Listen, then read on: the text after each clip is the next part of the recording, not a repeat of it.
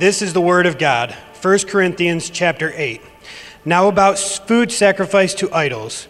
We know that we all possess knowledge, but knowledge puffs up while love builds up. Those who think they know something do not yet know as they ought to know, but whoever loves God is known by God. So then about eating food sacrificed to idols. We know that an idol is nothing at all in the world, and that there is no God but one. For even if there are so-called gods, whether in heaven or on earth, as indeed there are many gods and many lords, yet for us there is but one God, the Father, from whom all things came and for whom we live. And there is but one Lord, Jesus Christ, through whom all things came and through whom we live. But not everyone possesses this knowledge, for some people are still so accustomed to idols that when they eat sacrificial food, they think of it as having been sacrificed to a god. And since their conscience is weak, it is defiled, but food does not bring us near to God. We are no worse if we do not eat, and no better if we do. Be careful, however, that your exercise of your right does not become a stumbling block to the weak. For if someone with a weak conscience sees you, with all your knowledge, eating in an idol's temple, won't that person be emboldened to eat what is sacrificed to idols? So the weak brother or sister for who Christ died is destroyed by your knowledge. When you sin against them in this way and wound their weak conscience, you sin against Christ. Therefore, if what I eat causes my brother or sister to fall into sin, I will never eat meat again, so that I will not cause them to fall. Hey, what's up, South Point? My name's Kenny. Glad to be here. This is awesome to have you here. How are you? All right, let's get this out of the way right from the get-go. There have been times in my life, and I know you're going to find this hard to believe, where I have been labeled a troublemaker. I know you find it hard to believe. All right, maybe before Christ, right? You can see that. But not after Christ. Maybe a little bit. Maybe a little bit after Christ. Sometimes you just can't help yourself, right? I'm going to give you an example. My oldest son, Kyle, is the biggest Michigan State fan there is. He loves his green and white. I am not. You cut me, I will bleed maize and blue. I love them, win, lose, or draw. I'm a U of M fan. It's always going to be that way, right?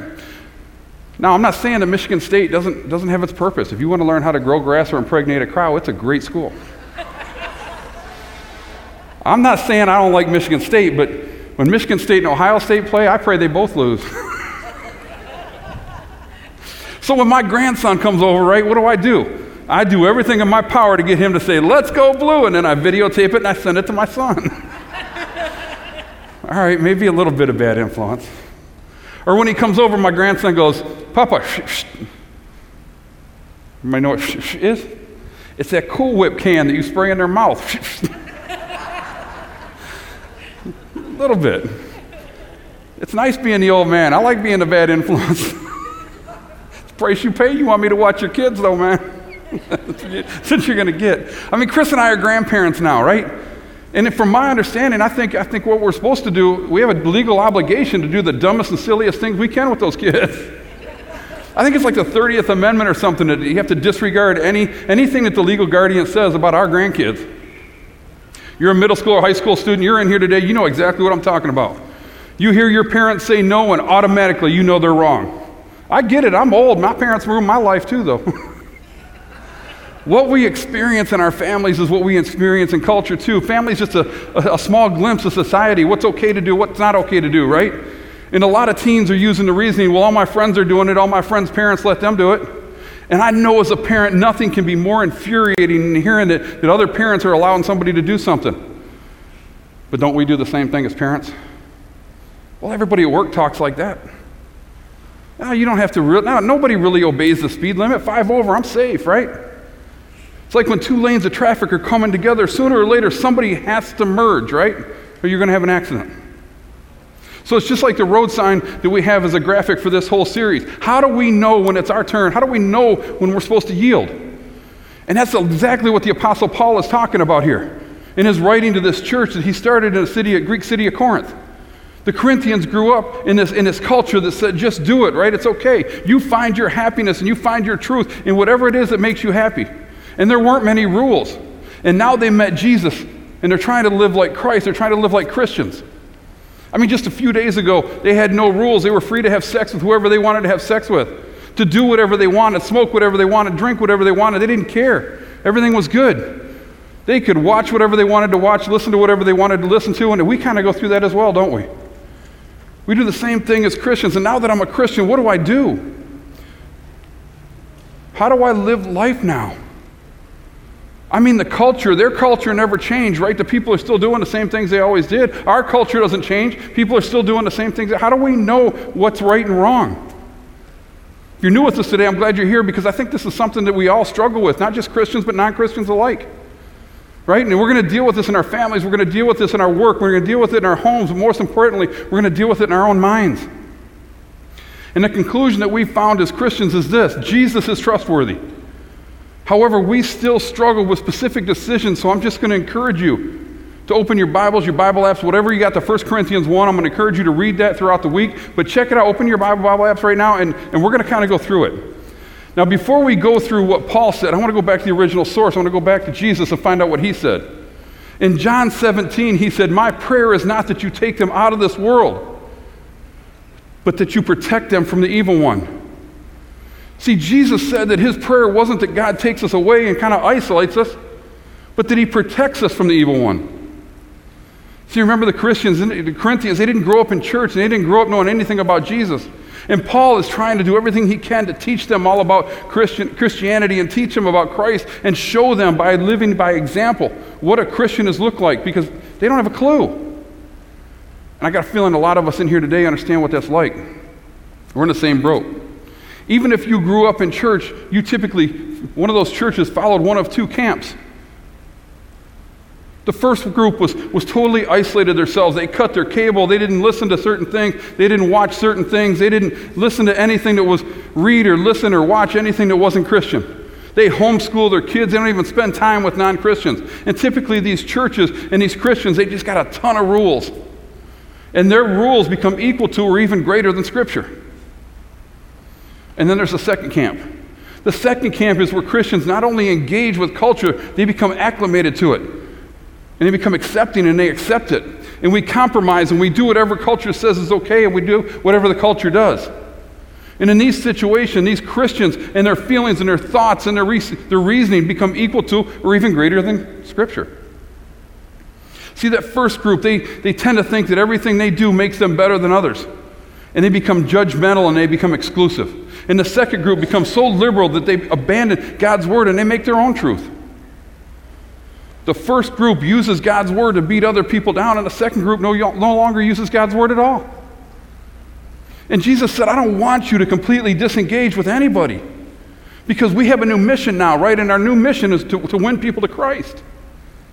However, protect them from the evil one. Protect them so they don't go back to that life that they once lived.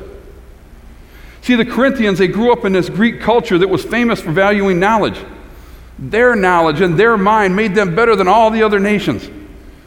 And this sense of arrogancy and this sense of superiority was obviously stuck with these Corinthian Christians even after they got baptized.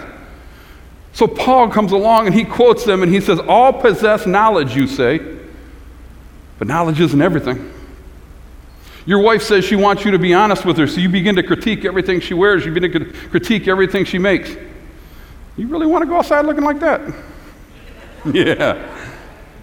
You throw a little more spice in this or a little more oregano in that. See, just because you have the information doesn't mean you know how to use it. How are these Christians, these Corinthian Christians, how are they misusing the information they had, the knowledge they had? For them, strange enough, it was meat. We know that an idol is nothing at all in the world, and that there is no God but one. But not everyone possesses this knowledge. See, this was brand new to these Corinthian Christians, right? They used to worship all kinds of God. Their temples were just filled with these idols and these gods. And they grew up making sacrifices and giving gifts to these gods. And now they know Jesus. And they know that there are no other gods, and all these idols and all these gods are fake. And it frees them from the slavery of a ton of former beliefs. But not everybody knew this, and not everybody believed this, and not everybody accepted this. Even some of the new Christians who grew up around this and grew up with this in their lives, they carried some of these superstitions and these beliefs with them even after baptism. You know, I grew up in a church that was, I don't think it was actually preached from the pulpit, but if you didn't wear your Sunday best every single Sunday, you weren't a real Christian. At least that's how it felt. Or maybe you grew up in a home where you had foul language your whole life, and it's just normal for you, and you don't see anything wrong with it, you don't see anything offensive to it. And now after meeting Jesus, you still bring those thoughts and you still bring those beliefs with you, right? And you realize that something's wrong and you got to change, and you don't quite understand it. You don't quite understand how. You just know you got to do it. But here's something a lot of people don't realize. Back there in those days, the only time common people actually got a chance to eat meat was during these pagan festivals. They would sacrifice animals, and everybody would come together and they'd just indulge as a form of worship to these false gods and these idols. And then after the festivals were over, they would take all the meat and they'd give it to all of the meat markets, all the local markets. So anytime somebody would go and they'd buy meat from these markets, guess what? They were buying meat that was sacrificed to these idols. And these Corinthian Christians are going, hold on a minute, is it okay for us to eat this? Can we eat this meat that was sacrificed? I mean, we know that there's only one God. Is this okay? And Paul comes along and he gives another powerful truth. He said, but food does not bring us near to God. We are no worse if we do not eat and no better if we do. See, some people thought if they eat a certain way, or if they eat in certain foods, or they eat at certain times at certain places, it allowed you to draw closer to God. And Paul quickly gives them this knowledge so that they don't misuse this. He says, be careful, however, that the exercise of your rights does not become a stumbling block for the weak. I want you to think about that for a minute. That meat is just meat. Those gods are false gods, so eating that meat is not a sin. However, it's not just about you. It's not just about your knowledge. It's not just about your freedom. Sometimes we have to yield. You know, the last couple of weeks, there's been a couple of celebrities that used some pretty foul language in the public eye. And both reacted in different ways. Megan Rapinoe, who's a U.S. women's soccer team captain, recently said, I'm not going to the blankety blank White House. And then she dropped an F-bomb on TV, and later when she was asked about it, she doubled down and said it again. Tom Brady, quarterback for the New England Patriots, a 6-time Super Bowl champ, was playing golf and he had a bad golf swing. And he used some foul language, and he turned around and looked, and there was kids right there, and the first thing he said was, I'm sorry. See, both these people have the right to do whatever it is they want to do. However, these people are national role models for our kids. So what's the best thing for them to do? Do you want to be the one that encourages that 13-year-old to say, Mom, I'm not going to that blankety-blank family reunion? You know, lately there have been some very violent protests in Seattle. You remember in 1996, remember the guy who said he was a Christian who actually bombed the abortion clinic in Atlanta, Georgia? See, we all have the right to gather. We all have the right to protest whatever we want. However, it's not just about you. It's beyond that. It's learning to exercise your rights in an appropriate way. Because when people abuse their rights, when you abuse your personal rights, the people around us suffer. That's exactly what Paul said. He said, so this weak brother or sister, for whom Christ died, is destroyed by your knowledge. When you sin against them in this way and wound their weak conscience, you sin against Christ. Paul says that's a sin. That's not innocent. Therefore, if what I eat causes my brother or sister to fall into sin, I will never eat meat again, so that I will not cause them to fall. Paul says that if using my freedom in Christ causes somebody else to sin and somebody else to struggle, then as a Christian, I need to yield. I love beef. I love steaks. I love hamburger. I love ribs. I like steak fajitas. I eat it all. I love it all. But if it causes one of you to sin, I will quit eating it tomorrow, and that's what Paul's saying. And that brings us to our big idea. I will forgo my rights if it causes others to stumble. It's not because we have to do this. It's because we get to be like Jesus. I want you to listen to Paul's reasoning as he talks about this in another one of his letters. He says, in your relationships with one another, have the same mindset as Christ Jesus, who being in very nature of God, did not consider equality with God something to be used to his own advantage. Rather, he made himself nothing by taking the very nature of a servant, being made in human likeness, and being found in appearance as a man, he humbled himself by becoming obedient to death, even death on the cross. He did that for us. He was in heaven. He was in paradise. He had it made. And he came down here to be a servant for us. I mean, before you became a Christian, right, you were your own person. You could follow whoever you wanted to follow. You could be like whoever you wanted to be like. You made the decision about what's right and what's wrong. And now that you met Jesus, guess what? Follow him now. Jesus, who is God, didn't use his own infinite freedom for his own advantage. He yielded for us. And Paul said, listen, if God's going to yield, then every single Christian that ever exists, and myself, then Christians have to yield too. He said, that's what I'm going to do. See, there's no reasoning or evidence for the fact that the Christians should not be like the two groups that we talked about earlier. We should just be like Jesus. So how do we know how to be like Jesus, right? How do we decide what's right and wrong? How do we know when it's our turn to yield? I'm going to give you 4 questions to help you with that. 4 questions that you need to ask. The first one is, what does the Bible say? That's the most important. What does Scripture tell us? The Bible is the Word of God. It is the law of God. It tells us what God has for us, what he wants us to do, what he doesn't want us to do, what the boundaries are, what's acceptable, what's not acceptable.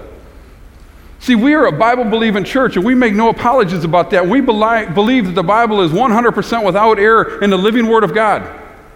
And it doesn't matter what culture, it doesn't matter what time of history, it doesn't matter your gender, it doesn't matter your race, it doesn't matter your age, it doesn't matter your generation, it doesn't matter your preference, and it doesn't matter your experiences. The Bible speaks to all people, giving them one set of truth.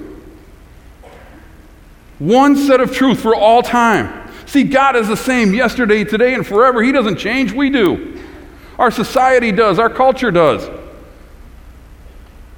And what that means is that if the Bible says it's a sin, guess what, brother? It's a sin.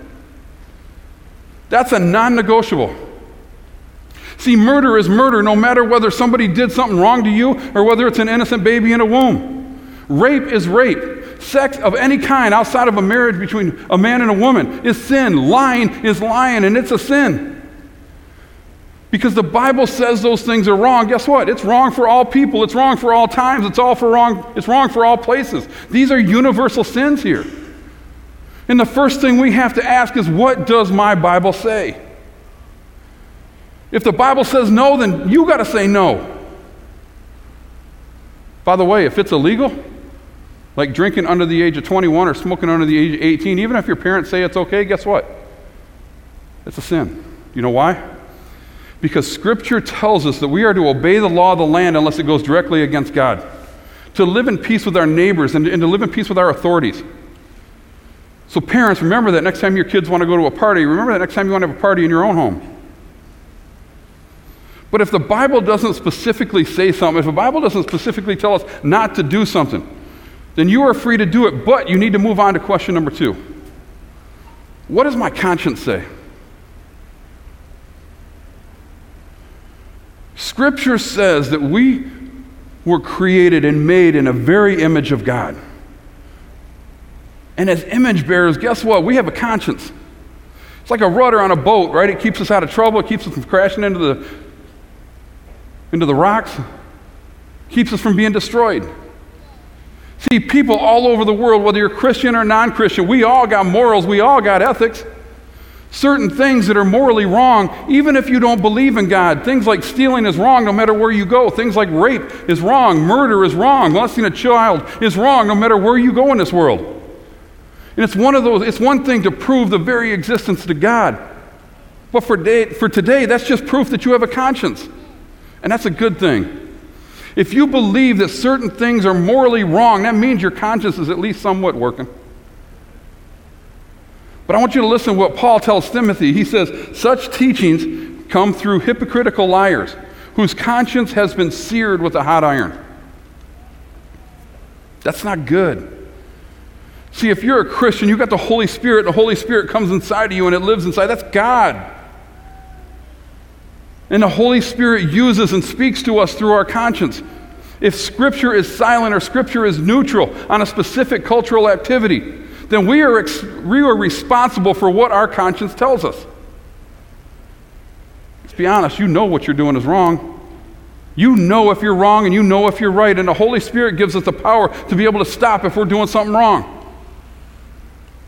But it is very possible for you to have a seared conscience, to be ruined and no longer working, and that's dangerous. You can live in such a way that you no longer hear your conscience or even care whether you're doing is right or wrong. You justify it by saying, you know what, it's right by me. It's what I believe.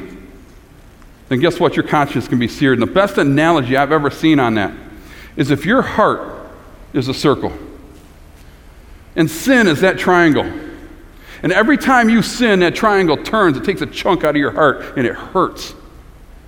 Then you sin again and it takes a chunk out of your heart and it hurts. And you do it again and again and again and it hurts and it hurts and it hurts. Pretty soon all those chunks are gone and that sin is spinning and you don't even realize it. That's a seared conscience. But God comes along and he patches all those holes up on the side of your heart. So every time you sin, it hurts again. Don't sear your conscience again. See, to prevent this, we got to stay close and we got to stay in God's word. We got to be obedient. We got to be in our Bible every single day. How do you grow close to somebody? How do you go close to your husband, to your wife, to your kids? You spend time with them, right? That's how you know them. The same thing holds true with God. You're not going to know him unless you spend time with him in his word. Put yourself around other mature believers, somebody to hold you accountable. I got people that hold me accountable, people at church, people at work, people at home. But see, if you're close to God and you're obedient and you're growing in your prayer life and you're obedient in all that you know to be obedient to, then you can trust the Holy Spirit's going to work through your conscience.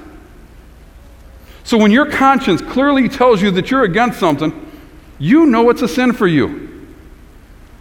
But that doesn't make it a sin for others. If you are 100% convicted to homeschool, or maybe you want to send your kids to public school, you have that choice.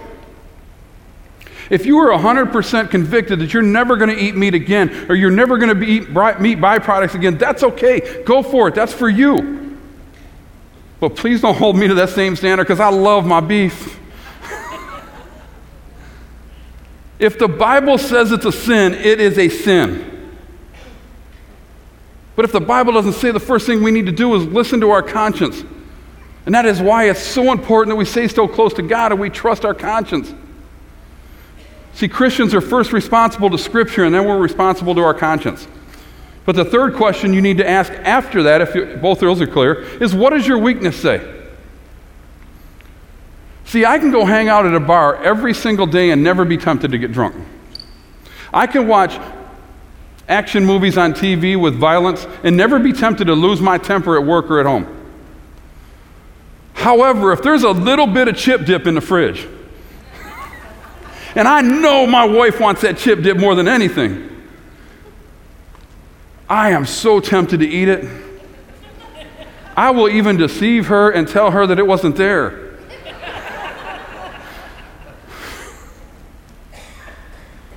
You may not admit it, but you know exactly what I'm talking about. Which means you know what Paul's talking about.